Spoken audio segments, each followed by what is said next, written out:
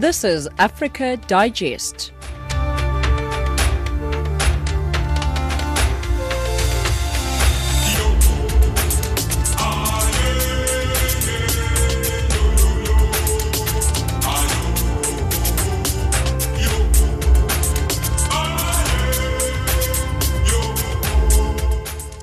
Hello and welcome to Africa Digest. You're listening to Channel Africa from an African perspective, broadcasting to you from Johannesburg, South Africa. You can find us on www.channelafrica.co.za.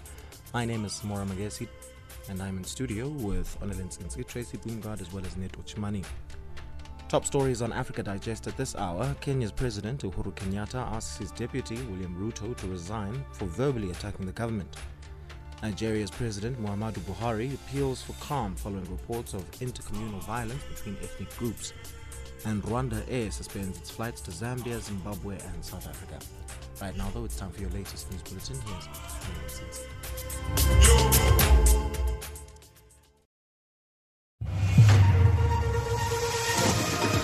Here's SABC News, independent and impartial. From an African perspective.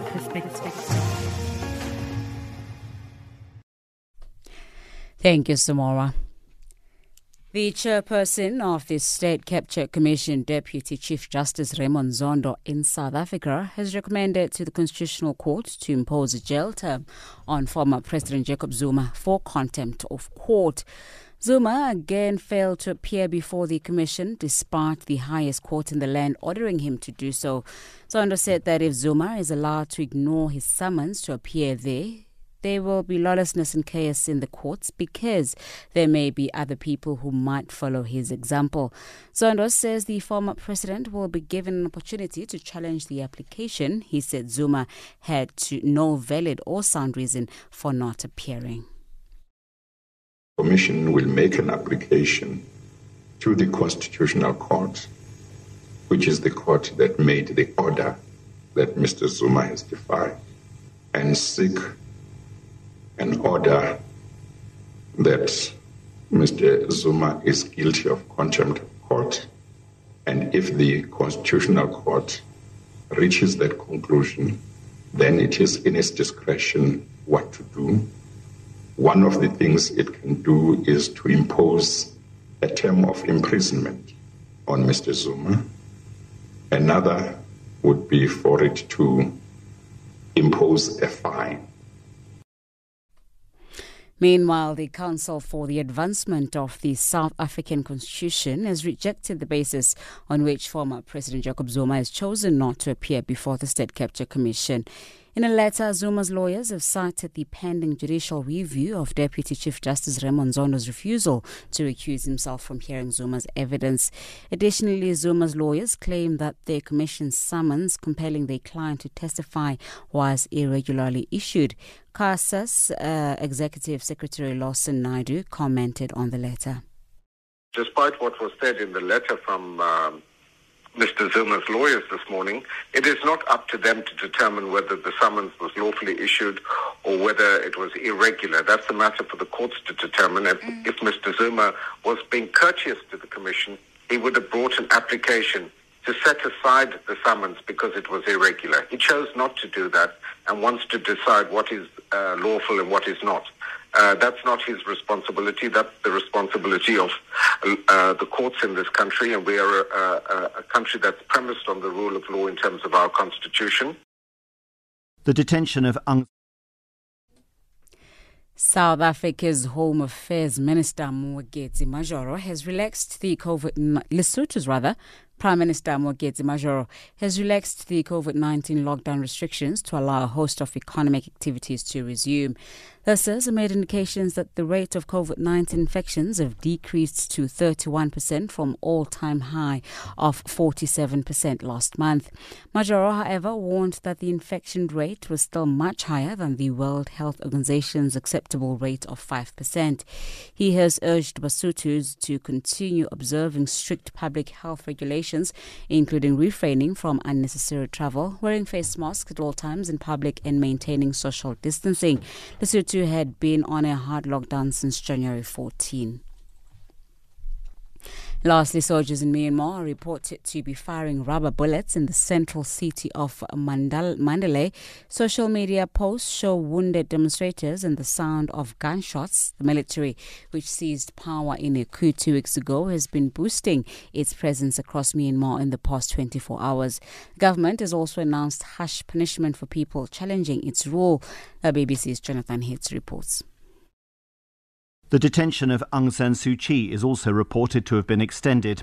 People have still come out to protest in front of government offices this morning, trying to persuade civil servants to join the nationwide civil disobedience movement.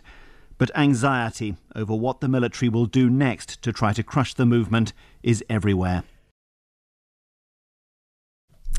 Channel African News, I am Onelin Nsinzi. SABC News, independent and impartial. From an African perspective.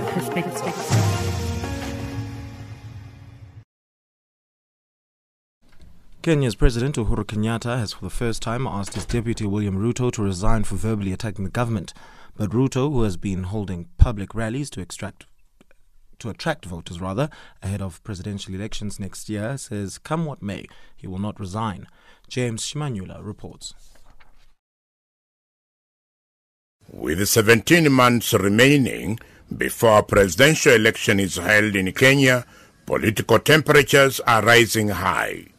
More than 20 presidential contestants are expected to announce their candidacy for the presidency in the coming days ahead of President Uhuru Kenyatta's second term in office coming to an end in August next year. Already, Kenya's Deputy President William Ruto has announced that he will contest the 2022 presidency. And to prove that he is a serious presidential contestant, Ruto has started holding political campaign rallies in various parts of the country, ignoring President Kenyatta's appeal to stop drumming up for support from voters because the official time of campaign has not been announced. It may be important to note that Ruto and Kenyatta have been at loggerheads for nearly 3 years. Ruto opposes the Building Bridges Initiative, in short BBI, derived from March 2018 historic handshake between Kenyatta and opposition leader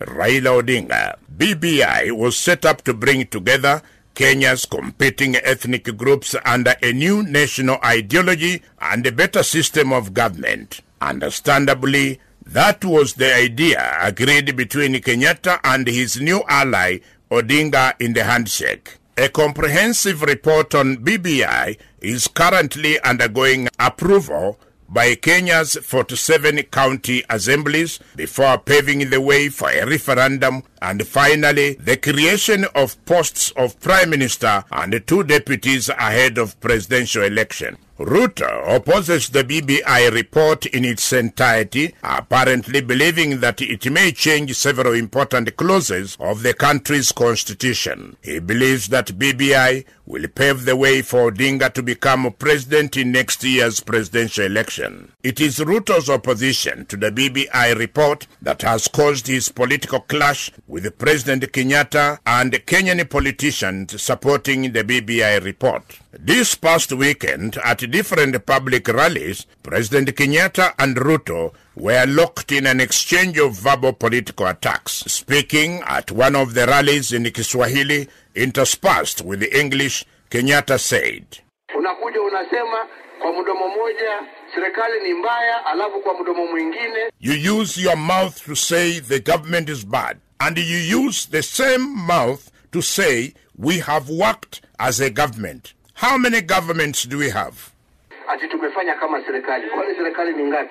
Adding a rider in English on what he said in Kiswahili, Kenyatta said, We are either together or we are apart. Kenyatta asked Ruto to resign for verbally attacking the government and asserted that at the end of his presidential term in August next year, he will not hand over power to a person that will divide the Kenyans on tribal lines. But Ruto said he will not resign, apparently flashing back to a criminal case in which he and Kenyatta faced more than 8 years ago at the International Criminal Court in The Hague, Netherlands. Ruto retorted, When Uhuru Kenyatta needed a friend to stand with him at the critical moment, we are the people who stood with him. That was Kenya's Deputy President William Ruto. Speaking at a public rally in eastern Kenya, Ruto was heckled to a point where he was forced to cut short his speech centered on the Building Bridges Initiative, BBI,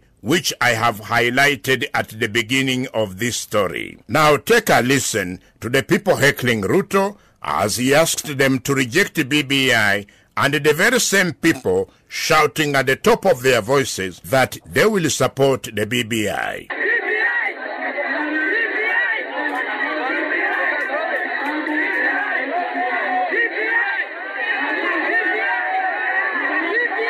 Reporting for Channel Africa, this is James Shimanyula. Nigeria's President Muhammadu Buhari has appealed for calm following reports of intercommunal violence between ethnic groups in the southwestern state of Oyo. Clashes between traders from Yoruba and Hausa ethnic groups broke out on Saturday at Shasha Market in Ibadan, the capital of Oyo State. Tensions have increased in southwestern states in recent weeks amid claims by public figures that nomadic cattle herders from the mainly northern Fulani ethnic group are carrying out violent crimes, which the pastoralites have denied. Many of the herders have moved south in search for dwindling grazing land. To get some insight on what could have triggered the latest clash, Channel Africa spoke to Bridget Osakwe, the Nigeria coordinator for the West African Network for Peacebuilding Group. What you have just related is a trigger.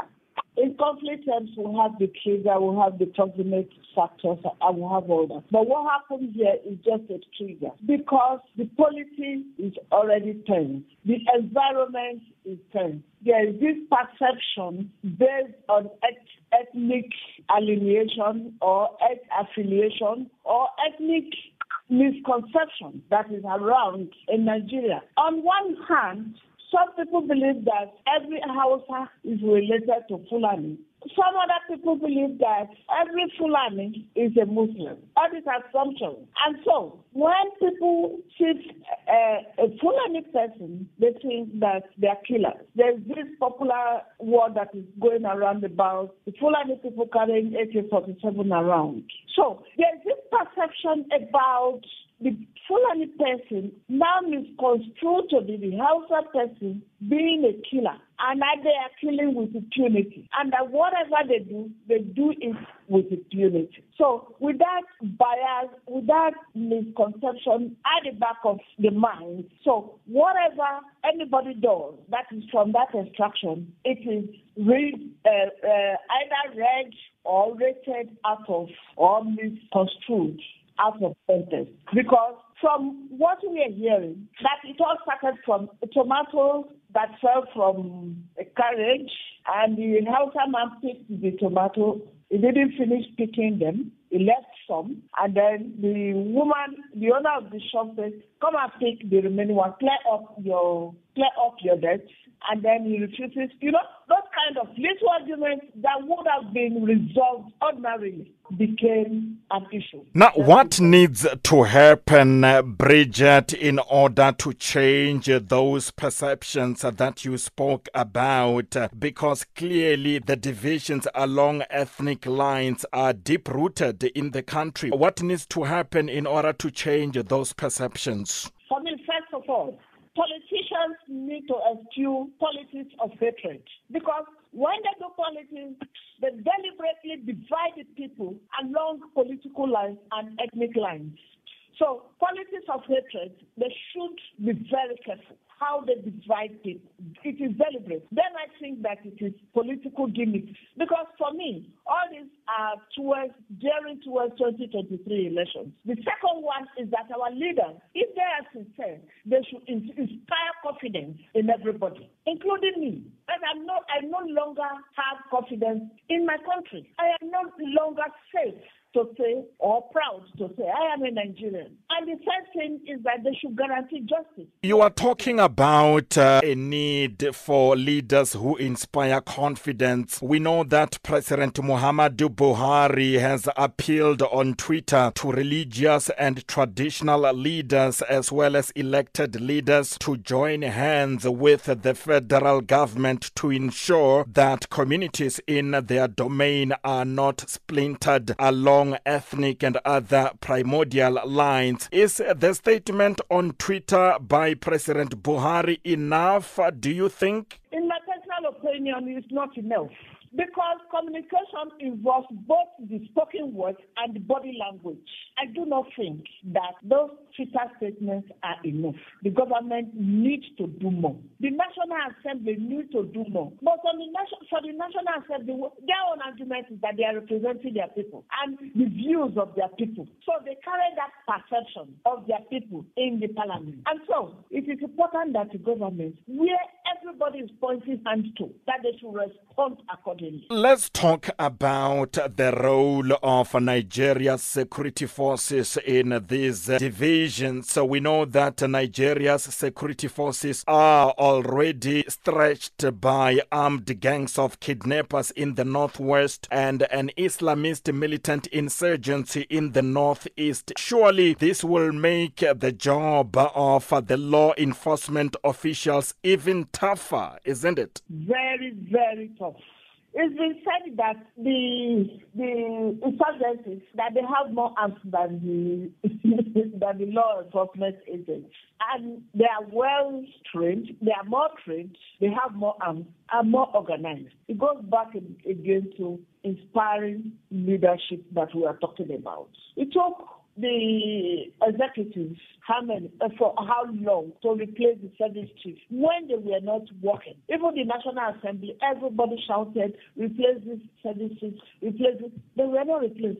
Even now that they are replaced, what do you expect from them? They take orders from the president. Until the president is ready to face and be honest with the issues at hand, I do not think that even the armed forces. There was late last year, there was this issue about police recruiting more men and women, army recruiting. But I've not seen, they have been saying that over how many months now, they are not recruiting. We are not seeing, they were talking about recruiting, we are not seeing any. The security forces themselves are challenged. Across the globe, every second, there's always a breaking story. We call upon church leaders to really cooperate with government. It is the church which can help us to stop this crisis. The church should not contribute to this crisis negatively. We are calling upon our church leaders to listen to our premiers, our mayors, and the president. Let's work together to reduce the spread of this virus. South Africa, it is possible. We are here because unity of purpose is necessary. Channel Africa. Welcome to Change Your Game on Channel Africa, the African perspective. We are coming to you from Johannesburg, right here in South Africa. I'm Asanda Beda, your host. Change Your Game, the program that promotes open discussion and social dialogue as we highlight real issues in the African entrepreneurship ecosystem. Trevor Mumba now joins us in studio to talk about his entrepreneurial and personal journey. Welcome to Change Your Game, Trevor. Thank you so much. It's an honor to be here. Palesa Mukubung, who's a designer. Welcome, Palesa, to Change Your Game. Thank you. Your role at the 4th Annual Fashion Without Borders event? I just know that I need to arrive and do my part and do it really, really well. Yeah.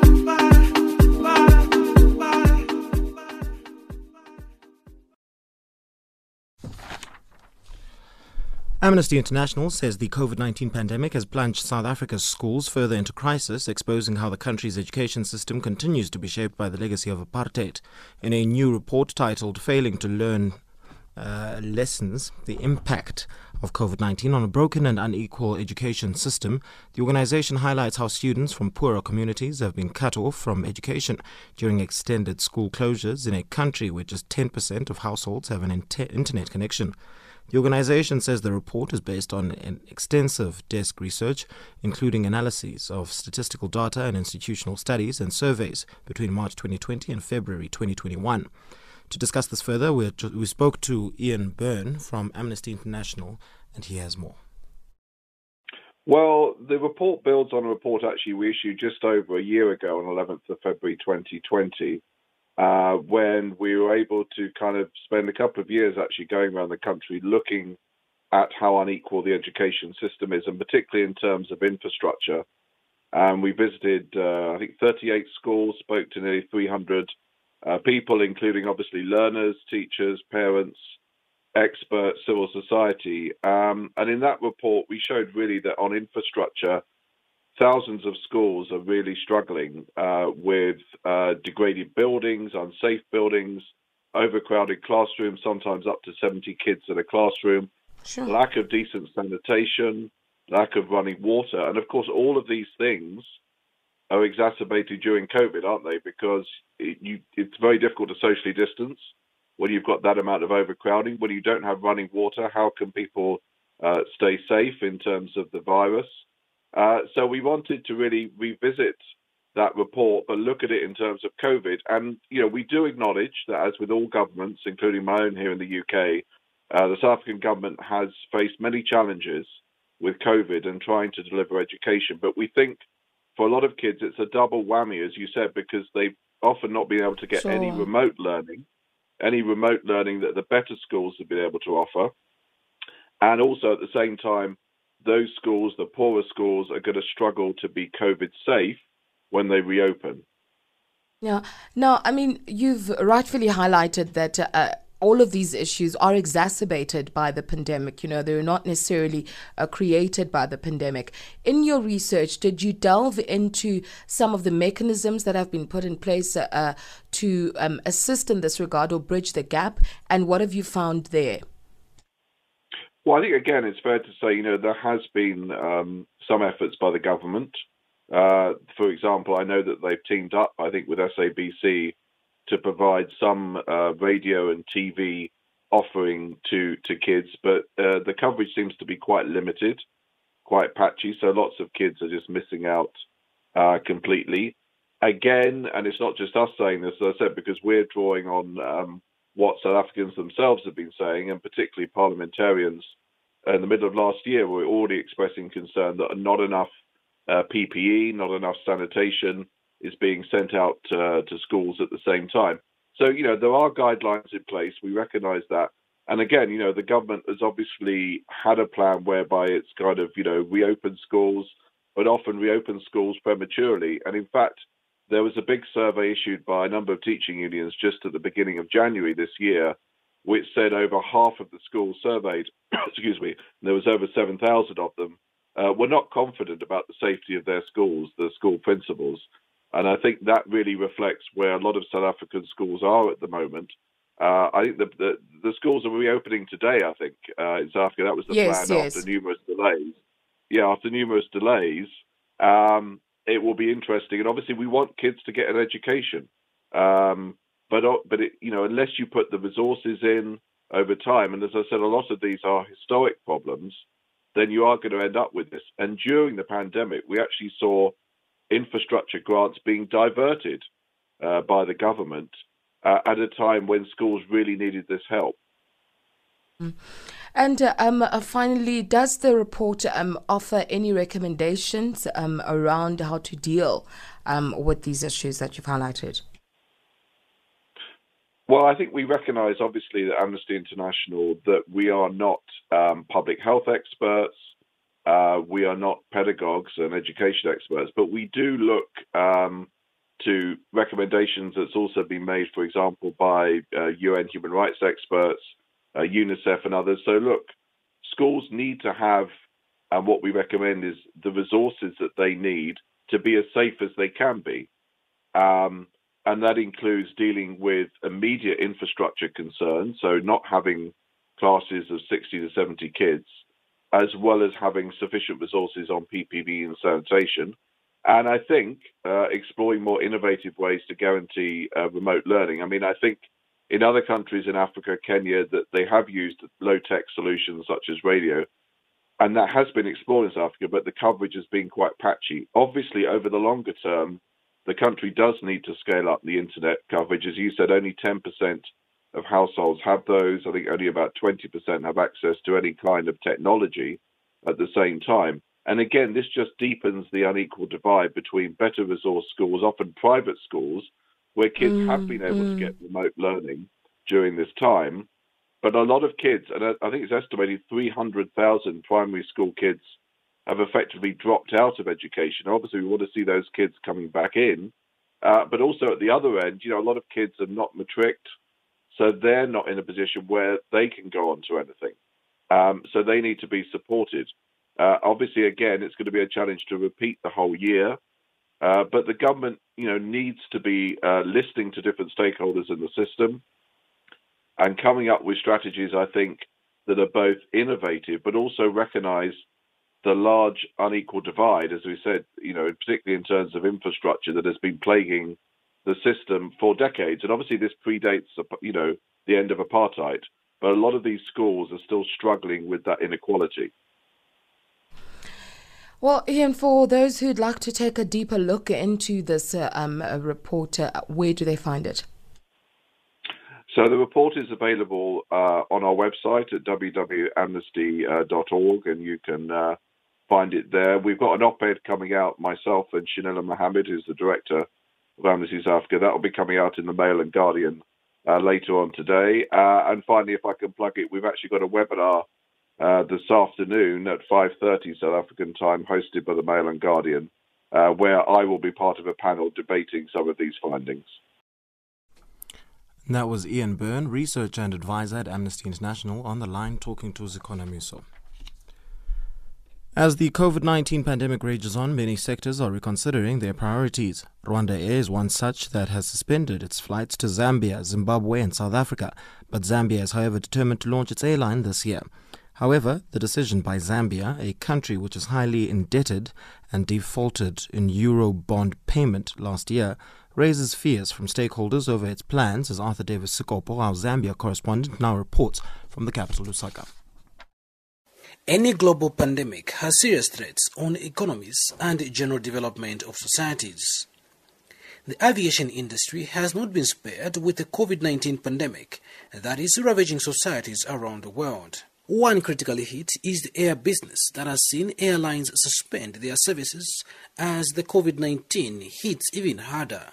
Rwanda Air has, with immediate effect as of 8th February 2021, suspended its flights to Zambia, Zimbabwe and South Africa amid concerns in the rise of COVID-19 cases in the countries. Announcing the suspension, Rwanda Air cites increasing number of COVID-19 cases and says it wishes to safeguard its citizens from the deadly pandemic. On the other hand, as airlines ground their flights, Zambia is still in high gear, pushing for its relaunch of its national carrier, Zambia Airways. The airline is scheduled to be run by the Zambian government, working together with Ethiopian Airlines. But this comes as a concern from stakeholders like aviation expert Captain Charles Musenge. Captain Musenge, who has spent over 30 years in the industry, advises government to put its plans on hold as it is not attainable at this stage, especially that the country is also in high debt. Zambia last year defaulted, starting to pay back its loans or bonds, deferring them to 6 months later, meaning the country will only start paying back its bonds this year. This is not just an African airline scenario. European and American airlines have faced similar closures, or their governments have had to bail them out with billions of dollars to keep them flying.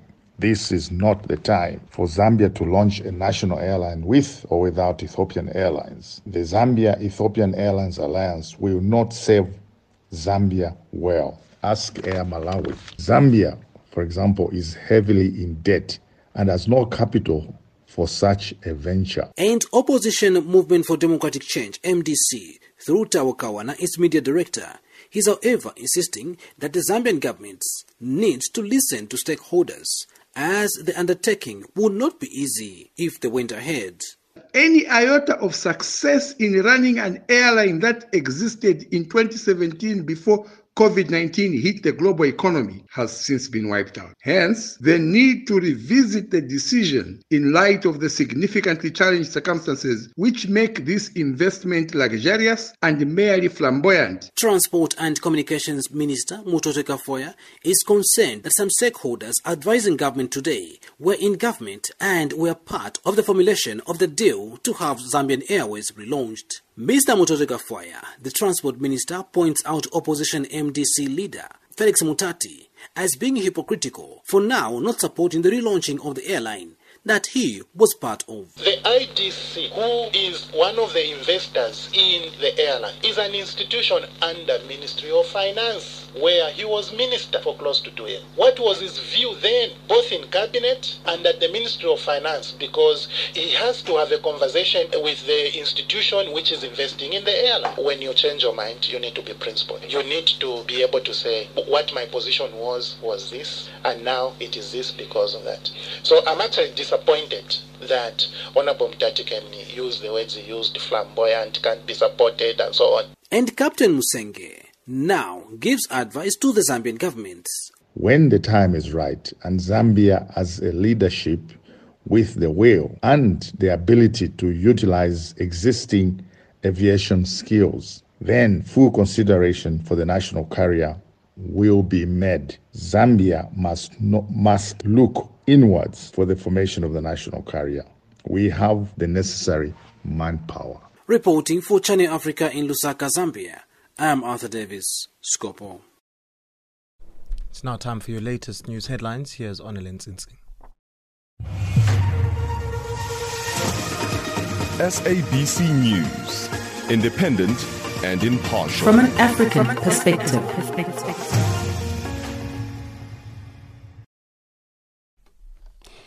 Chairperson of the State Capture Commission, Deputy Chief Justice Raymond Zondo in South Africa, has recommended to the Constitutional Court to impose a jail term on former President Jacob Zuma for contempt of court. Leaders of the G5 Sahel are to attend the two-day summit in the Chilean capital N'Djamena, with French President Emmanuel Macron attending via video link. And state media in China says the authorities have arrested 70 people suspected of distributing fake coronavirus vaccines. Channel Africa News, I am Onelin Zinzi. SABC News, independent and impartial. From an African perspective.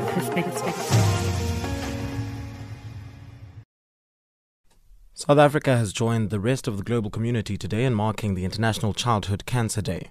The South African Bone Marrow Registry is using the opportunity to call for more awareness around the warning signs of childhood cancers, as early detection can save lives.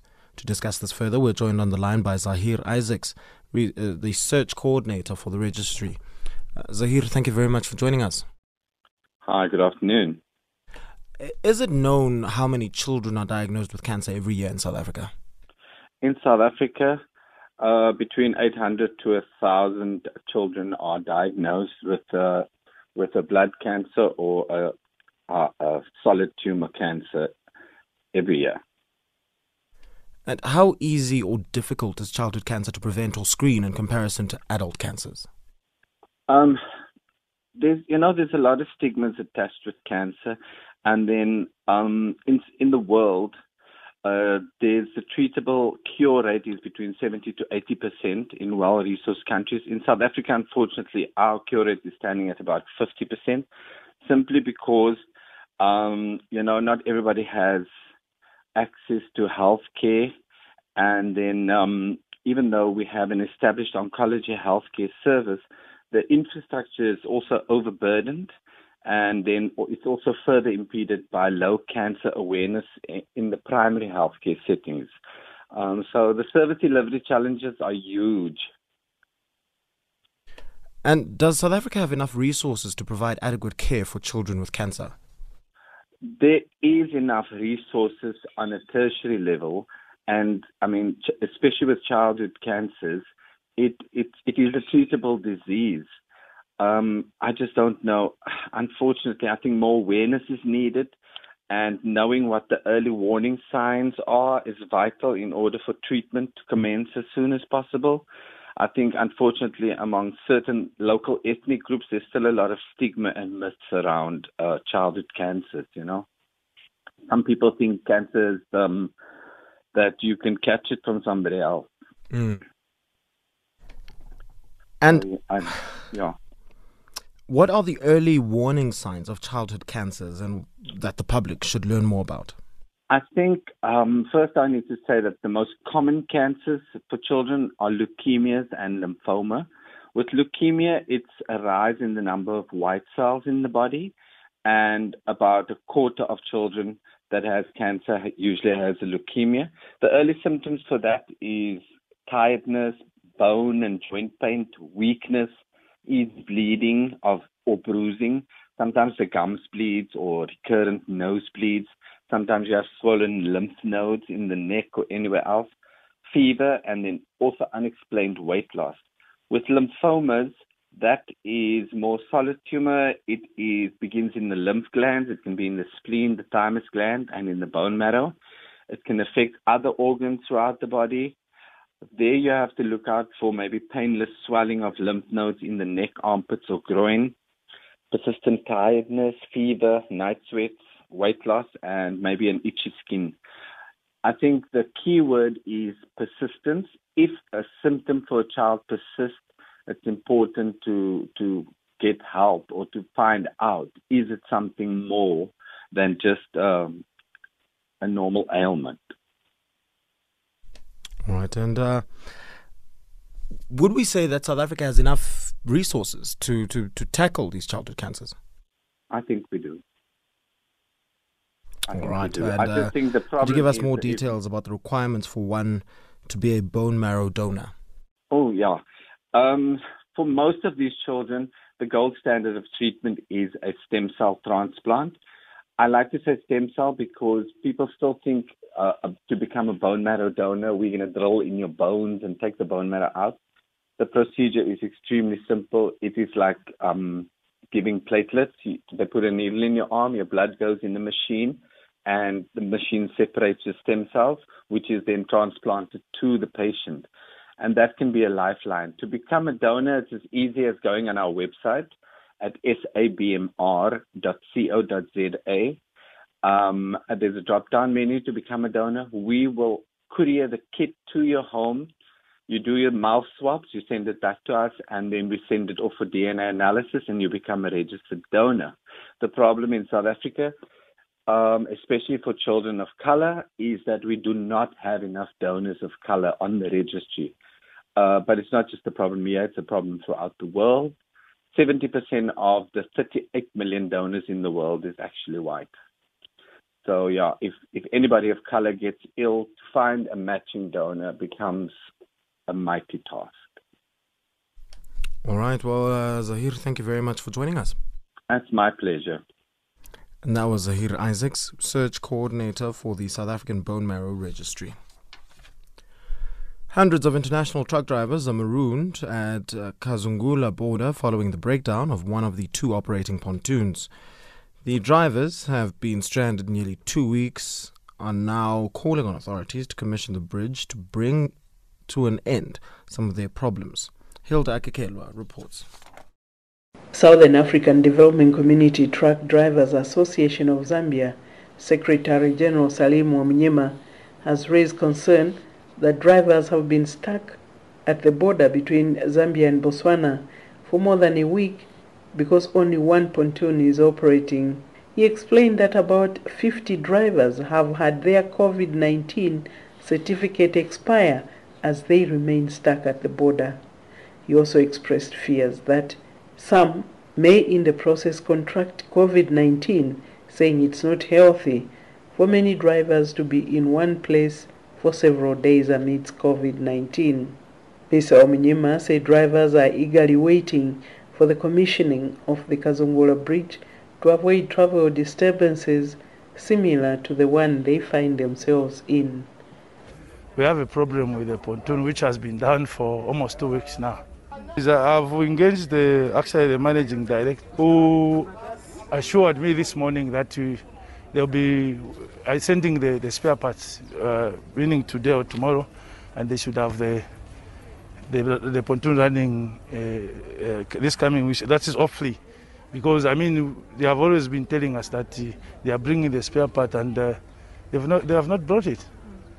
And the other challenge that we have now is the certificate, the expiring of the certificates. As you are aware, that drivers are tested for COVID-19 and are issued the certificate to allow them to travel. So we have a number of drivers whose COVID certificate have expired. So which means now they have to pay twice here in Zambia, and if they have to be retested, obviously they should be retested in Botswana. So that will be another extra expense, unexpected. And an official from the Engineering Services Corporation at Kazungula, Jonathan Kasonde, confirmed that one of the pontoons has not been working for more than a week. He, however, explained that a spare part to replace the faulty one on the ferry has been procured, and the pontoon is expected to resume operation this week. The challenge that we have is we are waiting for the gears. The gears have been paid for, and the supplier promised us that this weekend they will be in. I'm sure by Monday next week the pontoon should be up and running. Over the years, Zambia has been operating 2 pontoons to ferry trucks and travelers across the river. The vessels are, however, old and have been breaking down several times. For a while, Botswana beefed up the fleet with 1 pontoon. In early 2018, hundreds of trucks on both sides of the river were marooned following the breakdown of the Botswana pontoon. Long queues were seen, as there was only 1 pontoon that remained functional for more than 2 weeks. At that time, the drivers were concerned with their prolonged stay, saying the place has no proper sanitation facilities for them to use, especially at night. They called on authorities to hasten the construction of the Kazungula Bridge, which is expected to ease the movements of goods and people across the Zambezi River. Now that the construction of the multi-million-dollar bridge is done, the drivers are calling for its commissioning. My name is Jonathan Kondwela Nibanda. I did my test in Livingstone. Actually, even today is my last day of my COVID test certificate expiry. And then we are not anywhere near to crossing. We understand that the bridge is almost done, and we are quite happy that what we are passing through could be a thing of the past soon upon the opening of the bridge. But still, we've got these challenges of the COVID situation, and then periodically we are doing tests from point A to point B. Just now, I don't know when I will cross, but when I go to Botswana side, they will still have to verify my test and then make me retest. My name is Morgan Lukere. I'm from South Africa. We tested yesterday in this COVID, but we never get results now. So that's why I'm still here. I've got papers, but I'm still waiting for the results. I had the certificate for Botswana, yes, they said it's about 72 hours. So I spent here in Zambia about 2 weeks now. The situation that, the problem that we're facing here at Kazungula border post, more especially Botswana side, the pontoon is just one which is working. Now, our concern is what is happening with our bridge. Once the bridge is done, why can't they why can't they open it so that we can start using it? If you've got an opportunity, we can ask you to cross over to that side, Botswana side. You see the queue which is there. Almost 10 kilometers away, and there is no water. That is a park. There are elephants, there are lions, all kind of animals. There is no water, no bathing, no what. So please, we are asking for the government at least to do something over this bridge so that at least we can be crossing fast. You can imagine I left home, I think, last month, but I'm still here. Reporting for Channel Africa from Livingstone in Zambia, I am Hilda Kekelwa. Across the globe, every second, there's always a breaking story. We call upon church leaders to really cooperate with government. It is the church which can help us to stop this crisis. The church should not contribute to this crisis negatively. We are calling upon our church leaders to listen to our premiers, our mayors, and the president. Let's work together to reduce the spread of this virus. South Africa, it is possible. We are here because unity of purpose is necessary. Channel Africa. It's now time for your latest economics news. Here's Tracy Boomgod.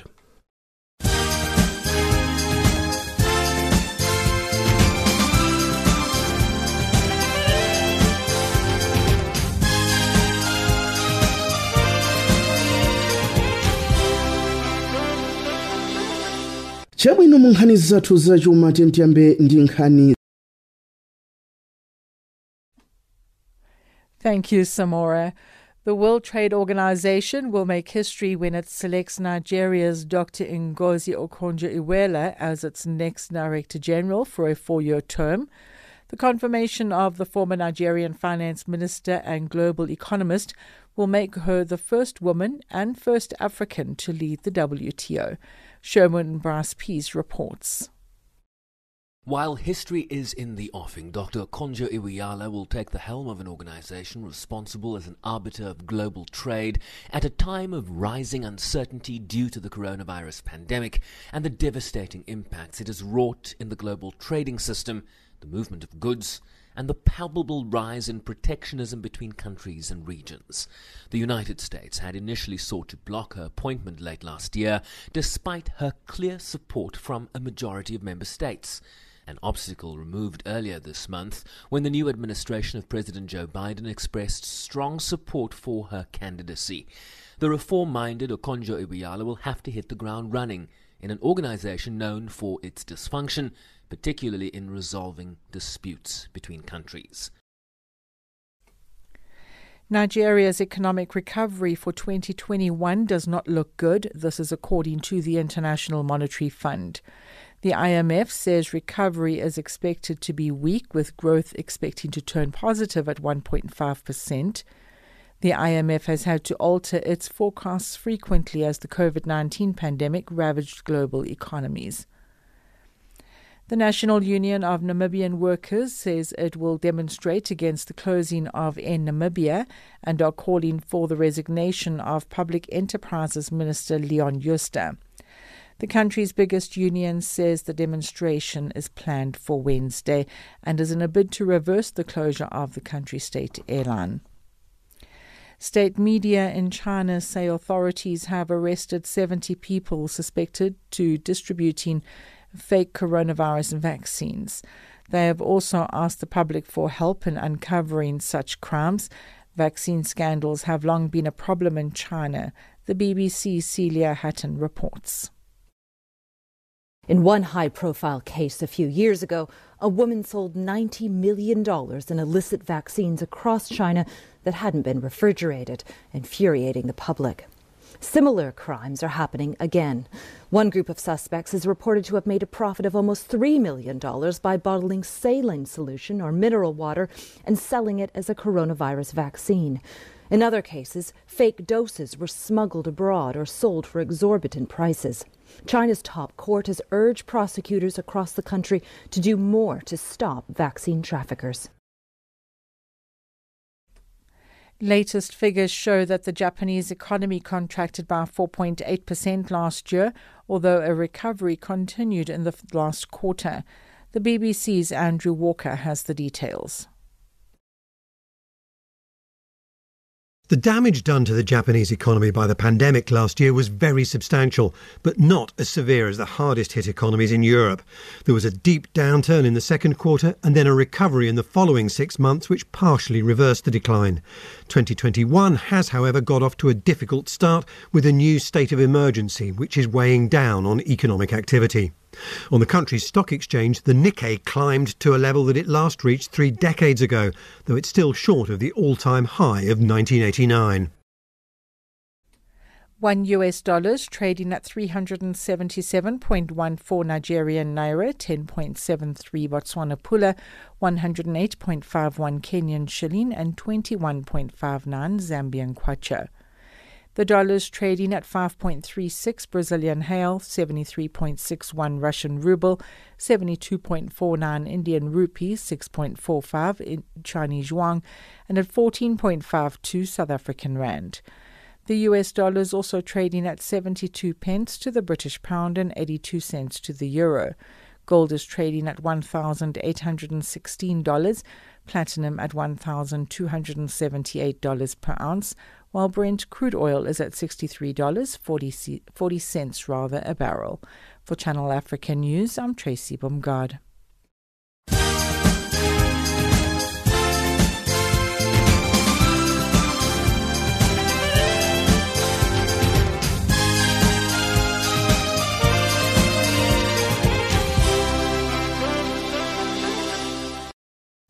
And now for your sport, here's Neto Chimani.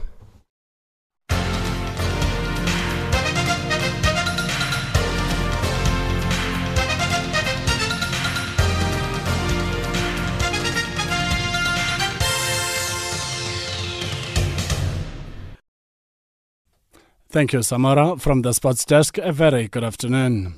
Starting off with cricket news. South Africa spinner Tabraiz Shamsi has grabbed a career-best second position among bowlers, while Pakistan wicket-keeper batsman Mohammad Rizwan has raised to 42nd place in the T20 International player rankings after standout performances in the three-match series that Pakistan won 2-1. Tabraiz Shamsi's series topping 6 wickets, which included a haul of 4 for 25 in the final match, helped the left-arm wrist spinner overtake Australia's Adam Zampa, England's Adil Rashid and Afghanistan's Mujib Rahan to within 3 points of top-ranked Rashid Khan of Afghanistan. On to football news. Kenyan champions Gor Mahia have an uphill task of trying to overturn a first-leg loss suffered in the hands of Zambia's Napsa Stars in the CAF Confederations Cup group stage qualifier first-leg match at Nyayo National Stadium in Nairobi on Sunday. Channel Africa's Francis Mudegi reports. The Kenyan champions were beaten 1-0 by the Zambian Stars that fielded one of former Gor Mahia stars, David Owino. The Kenyan champions came up against the Zambian pensioners seeking a convincing win to take to the return leg, but it was not a case they could take as Daniel Adoko punished them with a thunderbolt in the 86th minute for the 1-0 advantage. The coach of NAPSA Stars is Mohamed Fadi. When you play away game, you have to build the pressure on the opponent. So when time going and they are not scoring, we know the last 10-15 minutes, the concentration to go down and the adrenaline to be high. So this is why we took our chances there. He is now working on the return match. Gor Mahia is a big team. They have big experience. The regular team in CAF, Continental, but every game is different, and we also club can make difference in this competition. For Channel Africa Sports in Nairobi, Kenya, I'm Francis Mutegi. His captain, Dixon Chapa, is elated but not getting carried away ahead of the return fixture that they will host in Zambia. Gor Mahia, it's a well-organized club, a good history, and we are not going to take anything from them. But even for us as NAPSA Stars, we want to write history and we want to achieve something. So we are here also to make history, and we are going to do the job in the ground. Gor Mahia had hoped for a better result, having failed to make it to the group stage of Africa's second-tier club competition last season after losing to daring club Motema Pembe from the Democratic Republic of Congo 3-2 on aggregate. The head coach for Gor Mahia at the moment is Carlos Manuel Vaz Pinto. The goal was our defender give the ball for the player of NAPSA, but this happens sometimes in football. And of course, we want more ball than we have today, but we have a lot. But I think we can do better. But everything can happen in Zambia. And finally, in cycling news, the Rwanda Cycling Federation, FERWASI, has announced that the national cycling team, Team Rwanda Cycling, will start training at the end of March ahead of Tour du Rwanda 2021. The annual Continental Cycling Contest was initially slated from February the 21st to the 28th, but was eventually rescheduled from May the 2nd to the 9th due to the spike in coronavirus cases. Despite the pandemic, cyclists did not stop training with their respective clubs to maintain their form and fitness. According to FERWASI President Abdallah Murenzi, selected cyclists will join the national team's camp at the end of March to start training together. For Channel Africa Sport, I'm Neto and Itio Chamani.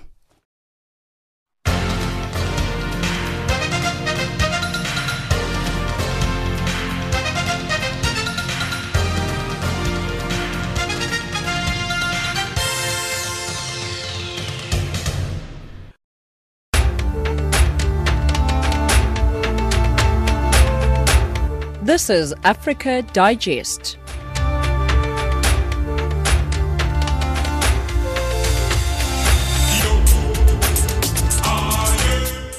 And that is how we wrap up this hour of Africa Digest. Be sure to join us again from 1900 hours Central African Time for more news from an African perspective. Taking us to the top of the hour is African Sunset by Miriam Makeba.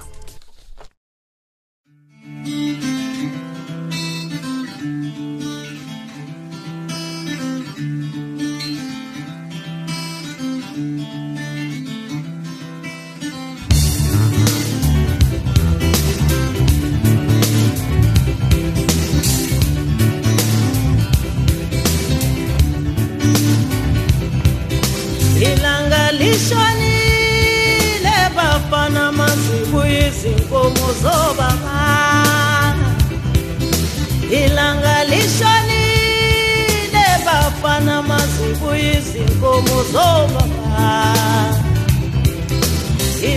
selishoni le bafana mazibuyizi nkomo zobaba. Ilanga lishoni le bafana mazibuyizi nkomo zobaba. Sengibathengi bheka ngasematekeni angiboni lutho. Sengibathengi bheka ngasematekeni angiboni lutho. Sengibathengi bheka ngasematekeni angiboni lutho.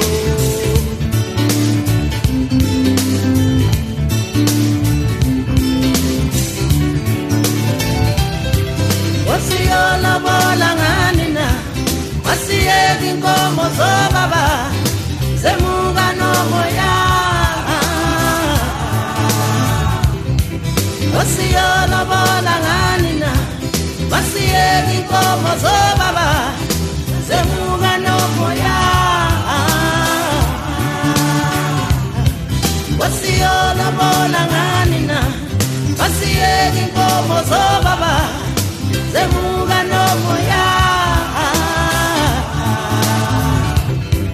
Wasiyona bola ngani na wasiyeki inkomo zobaba zemuka nomoya.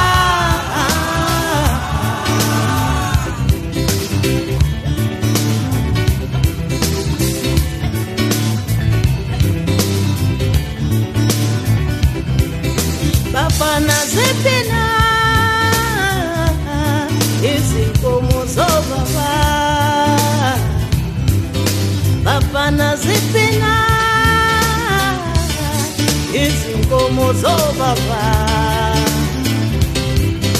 Bafana zipina izinkomo zobaba. Bafana zipina izinkomo zobaba. Webafana tatani zindugu, webafana tatani zindugu, webafana tatani zindugu.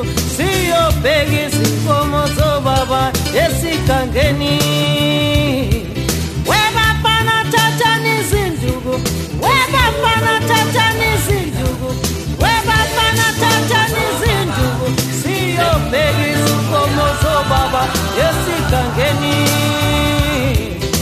masiyolobola ngani na masiyeke inkomo zobaba semuka nomoya masiyolobola ngani na masiyeke inkomo zobaba